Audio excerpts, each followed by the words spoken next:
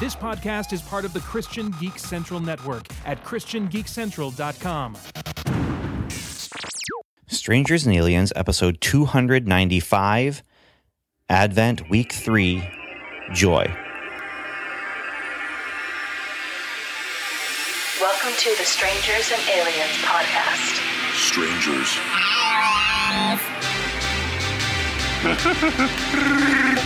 To boldly say what needs to be said. Would you be a stranger or an alien? Or would you be a strange alien?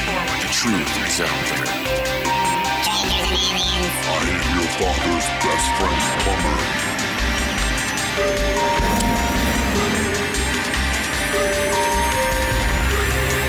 Superman. Wonder Woman. Heroes. Villains. Captain Picard versus Captain Kirk. Do you think that there's room in sci-fi for God? The very first thing that God did was that he created something. So we have a creative God. This is Strangers and Aliens podcast.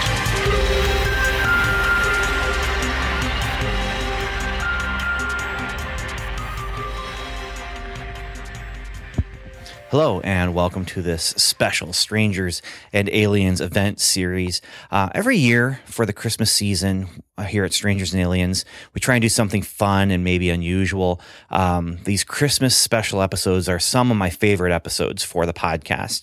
And this year, as I was considering creating a weekly audio advent for my church's podcast for kids and families, I thought it'd be fun to do something similar for Strangers and Aliens. And so this is a series of mini episodes to go along with the Advent season. Each week, we're putting out an episode reflecting on one of the traditional meanings of different Advent candles that you would light on the different Sundays leading up to Christmas, along with a fifth, which will be released on Christmas Eve. And you can find all of these all together in one place by going to strangersandaliens.com/Advent. I'm Ben Avery, one of the hosts of the Strangers and Aliens podcast. It's a podcast about science fiction, fantasy, Christianity, and spirituality. And so for this series, as we look at the themes from the candles of Advent, we're also going to use examples from Star Wars that allows us to imagine and explore the meanings of the words. Again, no candles, but we got words, plenty of words. So we've talked about hope and we've talked about faith. And as I've looked at the progression of these words for these Advent candles, I find it to be very, very interesting. Hope is a feeling of desire for something that's coming. And when our hope is in Christ, it is never disappointed. Faith, then, is, for me, it's hope in action. If to have hope is to have a feeling of expectation, which expectation is a noun, to have faith is to expect something, expecting being a verb, and then to act on that expectation. And that brings us to joy. In this progression, we have hope, the feeling of expectation, and we have faith, which is acting with expectation, and then there's joy, which is our reaction to the things we had faith in, the thing we had faith in, God. Now, joy is something that honestly I don't think too much about. Many people who know me, they know that I tend to be a little bit of an Eeyore. I'm not a pessimist. I'm just a realist who is preparing for the worst and then appreciates it when the worst doesn't happen. I don't think I'm alone in that I should think about joy more. Joy is one of the fruits of the Spirit. And these are traits that followers of Christ should have on display in our lives. There's love, joy, peace, patience, kindness, goodness, faithfulness, gentleness, and self-control. And we see a lot of talk about love, and we see a lot of talk about kindness, and we see a lot of talk about goodness. And these are very visible traits that are actually, I think maybe we talk about them so much because they're easy to fake, and they're also easy to judge other people about. Joy gets talked about, but mostly at Christmas time. And now, I with that said, I can't really figure out how to best teach joy even. I can teach kindness fairly easily because there's a certain set of behaviors that are kind, and there's another set of behaviors that are not kind. So you do these, you don't do those. Patience is another one we can talk about and we can teach because it involves how we act and react to things. Joy is more internal. And there's a general joy that you would talk about that's more like happiness. And general joy is a momentary reaction to temporary situations. And, this great thing happened. And so, joy. An example of that is my grandpa Remus. He told me a story years and years and years ago when he was alive that has always struck me about a moment of joy that he witnessed. He was visiting my cousins who had just gotten an Atari 2600. You remember those? Maybe you don't. It was awesome. And when he got out of the car to visit the family there, my cousin bounced out of the house and she was jumping up and down and shouting, "We got an Atari, we got an Atari." And it was a joyous moment for her, but it was just a moment. So yes, I would classify that as joy because yes, by definition, it was indeed a moment that was more than just being happy. But it's not the joy that we're talking about here. It's not the joy, for lack of a better term, I'm going to call this kind of joy Christian joy. So as I continue talking about joy from here on out, I'm not just talking about intense happiness. I'm talking about Christian joy. I'm talking about something deeper, something more than just a good feeling or a good mood, but something that means a lot more. It's a lot deeper. It's one of those things that I really wish there was more words in English to use to express the different shades of joy, like snow with Eskimos. So when I think of joy, I think of one of the things that Star Wars does as a movie franchise that other movies don't tend to do. It started with the first Star Wars movie, the Death Star. It's destroyed. The war is not over. But in the midst of that, there's a time of celebration. The music swells and everyone gets their medal except Chewbacca and the other surviving pilots who helped destroy the Death Star. But let's not focus on the awards. Let's focus on the ceremony, okay? As a kid, it was the coolest thing. I mean, they all survive. They have the happy reunions. They hug, they laugh, they smile. And then they have everyone gather together to celebrate that victory. Even as the war will continue, they're celebrating that moment. And it also happens in episode 1.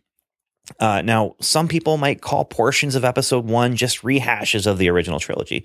Some people being, me. Yet another space battle results in a big explosion that marks the end of a battle with yet another celebration. The music here, though, it's called Augie's Great Municipal Band. That's the track name. It's even more joyful. And say what you will about the Gungans, but they know how to throw a joyful parade. And then there's the Ewoks in Return of the Jedi. This time, the war really is over, more or less, until the next episode, decades later. And once more, they take the time to celebrate. They dance and they party and they celebrate and they have their happy little Ewok music, and it gets taken out of the special editions, but we lose the music. But in the special edition, it's less joyful music, but it's a much broader celebration. And you could say, yes, it's just a temporary reaction to a single moment. It's not true joy, not that long-term fruit of the Spirit, Christian joy that I'm talking about. But I always loved that Star Wars movies gave us time to celebrate. And they took the time to celebrate. And in many ways, Christmas is the same kind of thing. It marks out time in the middle of everything that's going on, at the end of our year, in the middle of our winter, to celebrate and to contemplate. And what other time of year is joy in the front of your mind? For me, joy is in the front of my mind when it's Christmas time and when I'm reading about or teaching about the fruit of the Spirit from Galatians. That's it. So let's take a moment to dig in deeper and to look at why this time of year we are thinking more about joy. It's right there in the angel's message to the shepherds. The message just goes, "Don't be afraid," the angel said, "for look, I proclaim to you good news of great joy that will be for all the people. Today in the city of David, a Savior was born for you, who is the Messiah, the Lord." Now, the appearance to the shepherds is something that I find really, really interesting, especially as I research into that period of history for teaching and for comic books. And as I look into that area during that time, what I found actually tends to point to two different but equally interesting directions about the shepherds. So one of those sides that I might see when I'm researching is that the shepherds were important to culture. They were a part of a long line of revered shepherds in Jewish history, from Abraham to David, for example. And then the future, so that's the past, but the future idea being that Jesus would be compared to and described as a shepherd. The other interesting side is completely opposite, is that the men out in those fields were tending the flocks of sheep, which, sheep were an important part of Jewish life because they were used in temple sacrifices. But these men who tended the animals that were used in such important rituals were unable to take part in the religious ceremonies. The animals were used as sacrifices in ceremonies that they couldn't be a part of because their social status was low, yes. But more than that, their job required to be in and around things that made them unclean. Things like dead animals and blood and insects and poop. The contrast really engages me, that the shepherds who are unable to enter into the house of the Lord, where the sheep that they tended would be offered for sacrifice, but they were visited by angels whose existence consisted of singing the Lord's praise in the Lord's presence. So either way, the angels proclaimed this message of joy to them, and they ran to go and look. They'd been hoping for a Messiah, and the angel gave them a message, and they had faith that it was true, and then they ran to find out. And when they saw the truth of it, they ran in joy and told everyone. But the angel's message was not a temporary one of momentary happiness. Hey, a baby's born. Yay, happiness. No, it was a message of joy for all people, and beyond that day, for all time. Now, having joy doesn't mean you're happy all the time. Doesn't mean you're smiling all the time.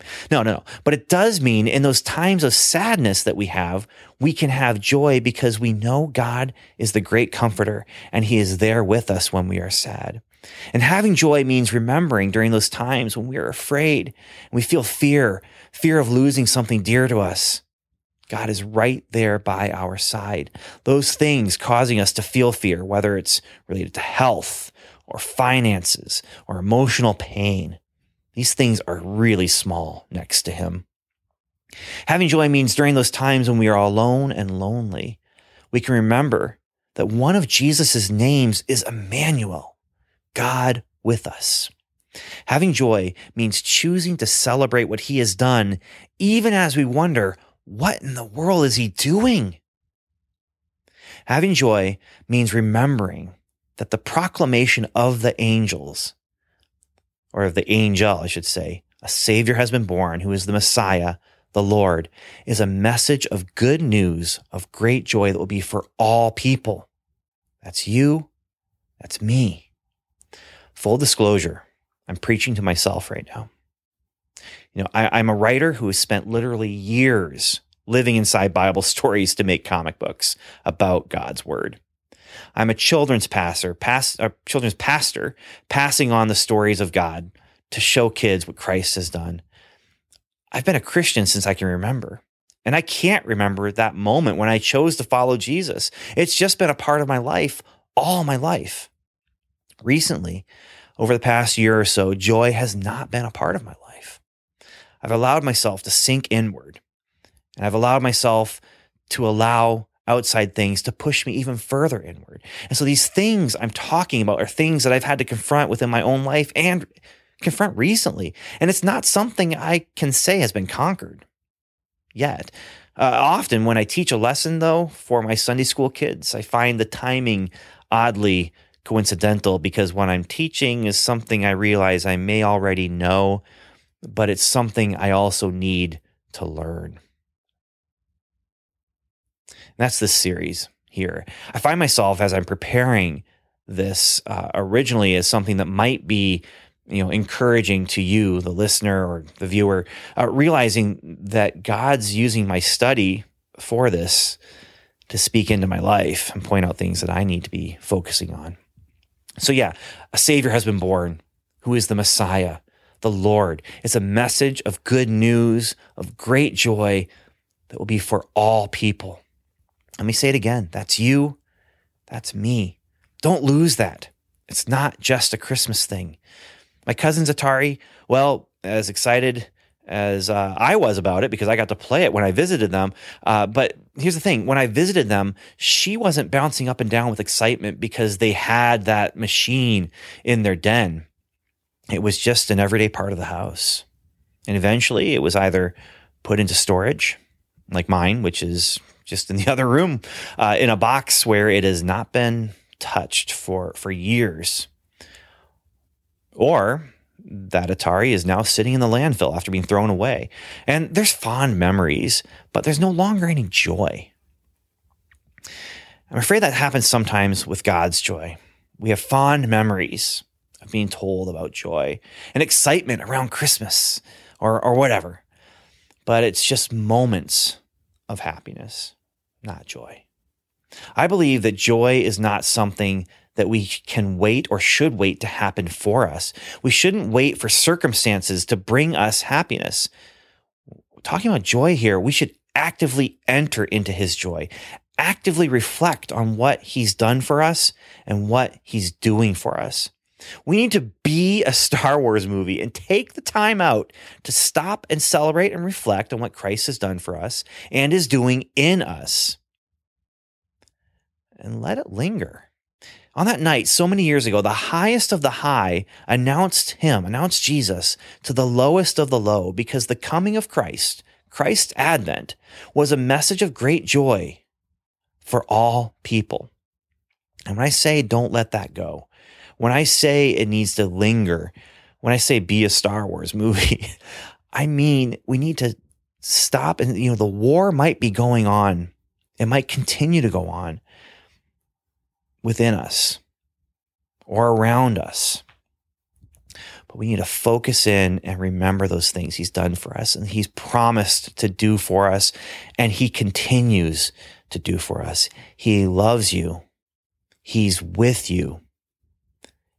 And when we have that, we can have hope.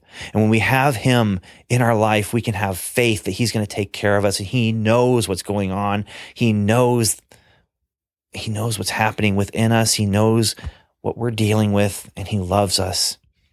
And that's where the joy comes from. It doesn't come from being happy all the time. It comes from actively remembering who he is and what he's done, and that Jesus is Emmanuel, God with us. I want to thank you so much for listening. Again, you can find the rest of the series at strangersandaliens.com/Advent.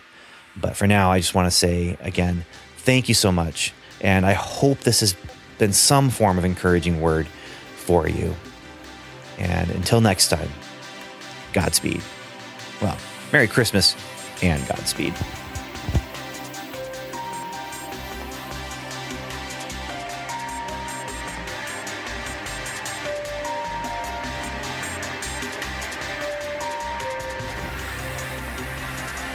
You've been listening to the Strangers and Aliens podcast, hosted by Ben Avery, Evan David, Steve McDonald, and Dr. Jason O'Neill. Our music was composed and mixed by Tim Leffel. We'd love for you to join the conversation by going to our website at strangersandaliens.com, where you'll find show notes, articles, reviews, and more. You can also email us directly at podcast@strangersandaliens.com.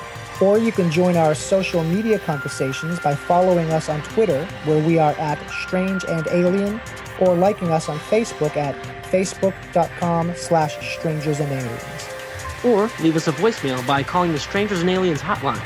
That number is 1-804-37-ALIEN. And once again, thanks for listening.